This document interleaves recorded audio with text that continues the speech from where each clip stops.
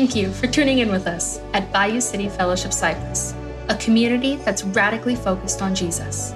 Advent is a season for reflective preparation to celebrate the coming of Jesus.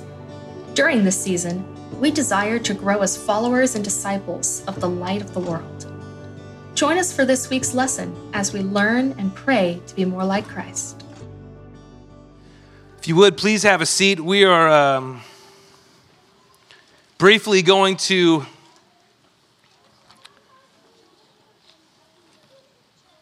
talk about the story of Christmas, and maybe from, every year our pastor's most difficult job at Christmas and Easter is to keep it fresh. Because you all know the story. What's he going to talk about this year? Most of the time, it's a little easier because we forget what I talked about last year, so I could give the same message, but I'm not. And just a reminder, families, kids, don't let it bother you. And don't miss what God is going to speak to you today, because the reality is you're not here by accident. You're not here by accident. You might be here out of guilt, or you might have been dragged by a family member, but you're not here by accident. And it is my understanding, based on my experience with God, that He put you here on purpose that your life might be changed. You might be a believer and have been at thousands of Christmas services. His intention is to speak to you today. And you might have run away from God. You might hate God. But He doesn't hate you. And He has intention to speak to you too. My hope is that is exactly what will happen. We've all been given a name at birth. I was given a name at birth. My name is Jonathan. Most of you know me by Johnny. Johnny doesn't mean anything. I have no idea what it means. My name was supposed to be Jacob, which means he who grasps at the heel or he cheats. I'm glad that wasn't my name. My name is Jonathan, which means God has given. I'm assuming it means God has given me something. It's not like I'm anything to be given to anybody, but He has given me as a friend, as a whatever, right? God has given. That's the name. It's a pretty common name. And, if I say Jonathan, you're not going to be like, ooh, that's not what happens. There's a specific name that I have struggled with over the years. It's a name that when it's been spoken to me before in my history, it created all sorts of turmoil and anger and frustration, and it caused me to bristle. The name Jesus Christ. And there's a reason why it does that, right? There's a reason why the name of Jesus causes a thing. Some of us, right? Some of you are like, oh gosh, you hate that name. We do. Some of us hate that, especially if we are walking in our own self, away from God, or hey God, I was an atheist for a long time. That name Jesus can cause anguish in us, or anger or frustration. Some of us, you sit here and you're like, oh man, I love the name of Jesus. Like it brings peace and solace. It brings comfort, right? My name doesn't do that for you, right? And your name doesn't do that for me. In fact, I could start naming a lot of names and it wouldn't, right? Some of you might use it as a cuss word or when you stub your toe in the dark. You don't use my name for that. There's a reason why through the generations, Jesus Christ, that name, that person, either resonates and offers peace, or it causes us to repel a bit and to bristle. It's because the name of Jesus has power, and there's a reason why. There's a reason why it was given. There's a reason why it has that effect on people, and that's what we're going to talk about today. We're going to talk about the name given to this baby that we read about at Christmas. Matthew chapter 1 records it like this. This is the foreground. This is the story we all know, and then we're going to talk about what was going on in the background. Matthew 1, starting at verse 18, says like this. Now the birth of Jesus Christ took place in this way. When his mother Mary had been betrothed to Joseph, before they came together, she was found to be with child from the Holy Spirit. And her husband Joseph, being a just man and unwilling to put her to shame, resolved to divorce her quietly. But as he considered these things, behold, an angel of the Lord appeared to him in a dream, saying, Joseph, son of David, Don't fear to take Mary as your wife, for that which is conceived in her is from the Holy Spirit. She will bear a son, and you shall call his name Jesus. All this took place to fulfill what the Lord had spoken by the prophet. Behold, the virgin shall conceive and bear a son, and they shall call him Emmanuel, another name, which means God with us. That's from the book of Isaiah, that prophecy. You shall name him Jesus. The name Jesus was a common name, Joshua.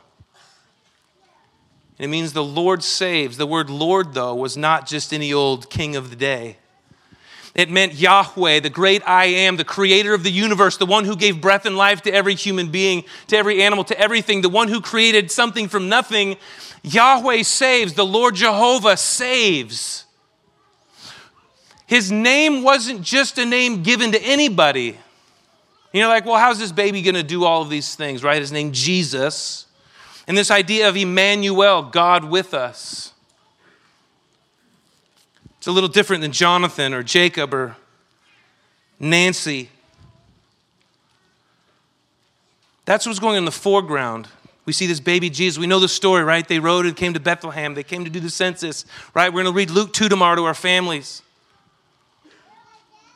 This baby. And we see from the birth on, we celebrate it. But let's look at what was going on in the background, because what was going on in the background really matters. We've been going through this Advent season, Philippians chapter 2, verses 5 through 11. We're going to finish that today. Philippians chapter 2, I'm going to start in verse 5, and then the screen will pick up at verse 9. So listen to these words. It says, have this mind among yourselves, which is yours in Christ Jesus, who, though he was in the form of God, did not count equality with God a thing to be grasped.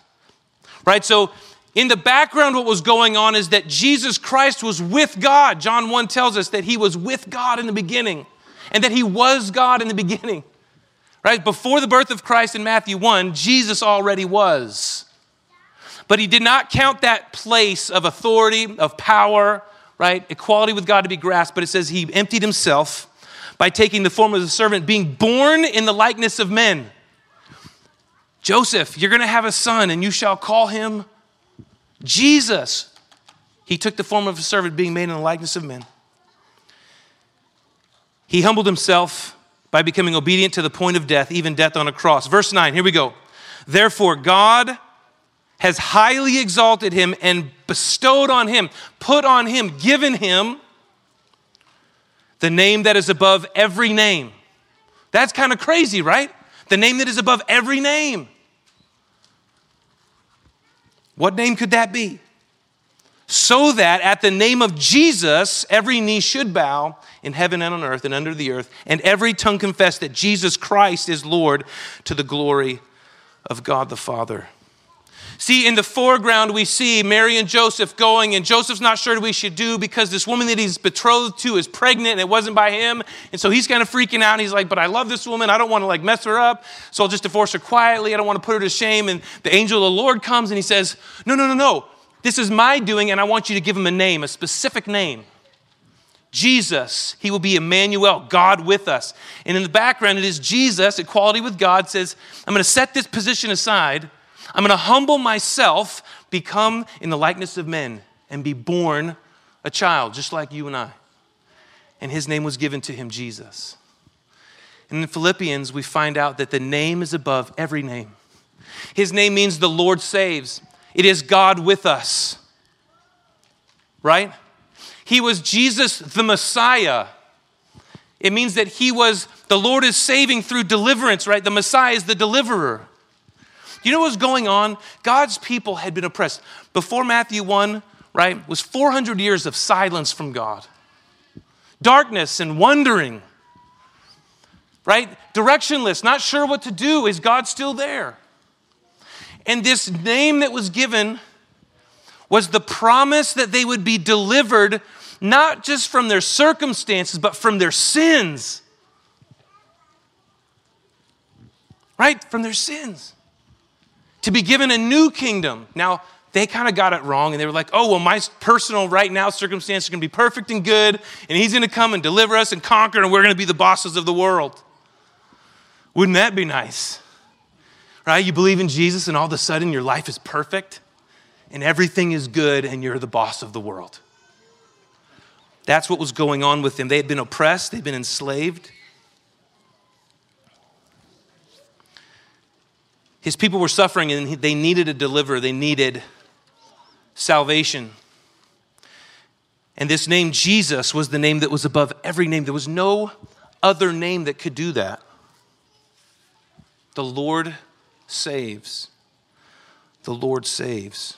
Verse 10, right? So he's given this name that is above every other name so not just was it a name, but there's a purpose when the name was given. Something was going to happen, right?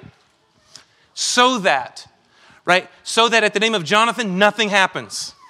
Right? There's nothing available to you at the name of Jonathan Marks, right? It doesn't have anything. There's no juice behind it. But so that at the name of Jesus, at the name of Jesus Christ, the Messiah, every knee should bow. You know what's interesting about this particular thing? Every knee should bow. Every knee should bow. There's another part, Isaiah 45. It says it like this. Turn to me and be saved, God says in the old prophecy, all the ends of the earth, for I am God and there is no other. I am God and there is no other. I am God and there is no other. He says this, to me every knee will bow. Philippians says every knee should bow. In the prophecy in Matthew, it also says every knee will bow.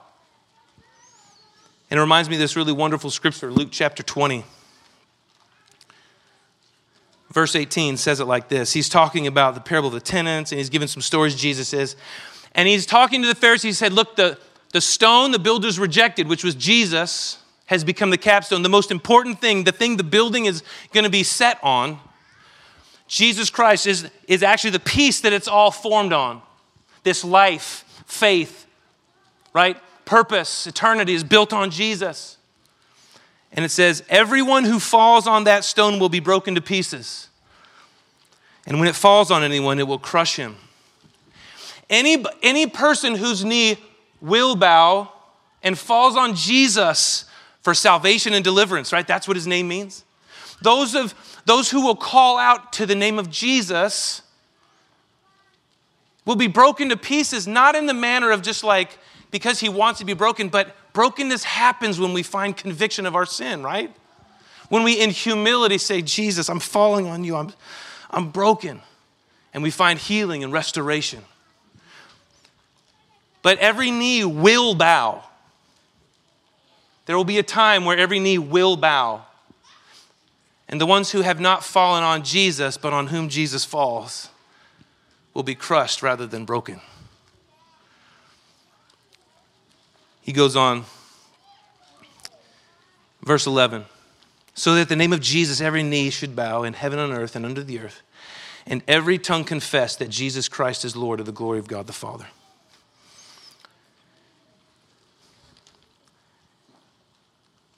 There's always this question about Jesus and whether he loves everybody or not, or whether or not you're lovable anymore, or whether or not your sin has gotten you too far away, whether or not it's available for everyone, right, or just us that are here, because we forget that we weren't always here.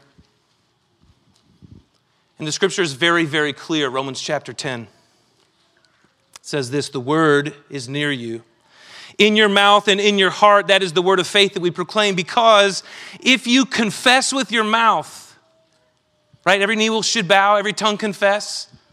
We'll get to what this is in a second. If you confess with your mouth that Jesus is Lord and believe in your heart that God raised him from the dead, you will be saved. Confess with your mouth and believe in your heart. For with the heart one believes and is justified or made right with God. And with the mouth one confesses and is saved. For the scripture says, listen, everyone who believes in him will not be put to shame. For there is no distinction between Jew or Greek, for the same Lord is Lord of all, right? This is the last Advent candle. Jesus Christ, Lord of all. And it says, bestowing his riches on all who call on him. Here it is, ready? For everyone who calls on the name of the Lord will be saved. You know, the Greek for everyone is everyone. Everyone. Every filthy, dirty, rotten sin that we have committed has been covered at the cross of Jesus. Right? Every hateful thing that we've said to God and about God is covered at the cross. And you say, Johnny, look, like when you hear this, right? Jesus, Lord of all, like the one living true God. Everyone who confesses. Do I need to confess? Do I need to be saved? I'll tell you a story. When I was in college, I was not a believer. I was as far from that as you can get. And God started to put people in my life to annoy me, to pursue me and invite me to Bible studies and give me their number. Do you want to talk about Jesus? No! That was how I felt. And I went home one day and I wrote in my journal, some of you know the story, and I wrote, do I have a sign on my forehead that says I need to be saved? Yes, I did. And in case you're wondering, yes, you do. What do you need to be saved from? I'll just get it out there. I'm just going to do this as clearly and easily as I can. God made us in his image. He made us in his image. Like, why do we celebrate Jesus being born, this Jesus that's above every other name? Because God made us in his image to enjoy fellowship with him forever. And from Adam and Eve all the way to you and I, we have chosen rebellion, selfishness, and self-centeredness has caused separation for every human being. The Bible says all have sinned and fallen short. Everybody's messed up. Everybody has not done it right. And you're like, well, people are mostly good. Mostly good is not what's expected. And people aren't mostly good anyway. The scripture says no one is good, not even one. Jesus himself, he said, don't call me good, only the Father is good. If Jesus is deflecting, right? But God loved the world so much, right? That he gave his only son. Because he knew we couldn't fix the problem. He knew that we were so far gone, we couldn't undo what we had done. So Jesus was born to Mary and Joseph and given the name above every other name. Lived the life that needed to be lived. And when he died, it was not because he deserved it, but because you and I do. He did it for us. So when you confess that Jesus is Lord, what you're saying is, I'm not. Right? I'm broken, God. I'm falling on you. And it says in Romans, everyone who calls on the name of the Lord, the name of Jesus will be saved. Do you need to be saved? Yes. Yes, but you're in the same boat with everybody else. It's not because we figured it out. It's just because we've accepted. We've all fallen on Jesus, those who are saved. What do you need deliverance from? You know the answer before I don't need to give you that. What do you need to be delivered from? Salvation, deliverance, joy, purpose, peace. Salvation, it's all found in the name of Jesus Christ, the Messiah, born to Mary and Joseph on Christmas. Right? Born with a name above every other name. Jesus says this. He says, when I am lifted up on the cross, when I'm lifted up at the resurrection, I will draw all men to myself. You don't need to go to church to be saved. Church attendance won't get you there. Everyone who attends church will not be saved. Everyone who does a mission project will not be saved.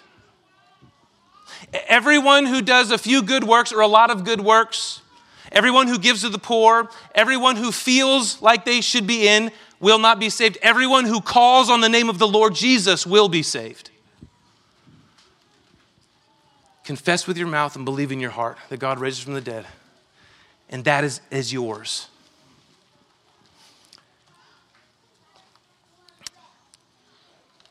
All the things you're looking for this Christmas, as you look back and as you look forward, are found in Christ Jesus. And as we celebrate and look to celebrate the birth of Jesus, and we're going to leave here in just a moment, and we're going to go home and share a meal with one another, and we're going to sing Christmas carols, and right, we're going to get in fights around the dinner table, and Maybe read Luke 2 to your family. There are people who also have names, who are being exploited and enslaved today, right now, who will not go home and share a meal with family, who will not experience Christmas Eve dinner with friends and family, kids who don't have a family to take pictures of them opening presents. They have names also. They were given names also.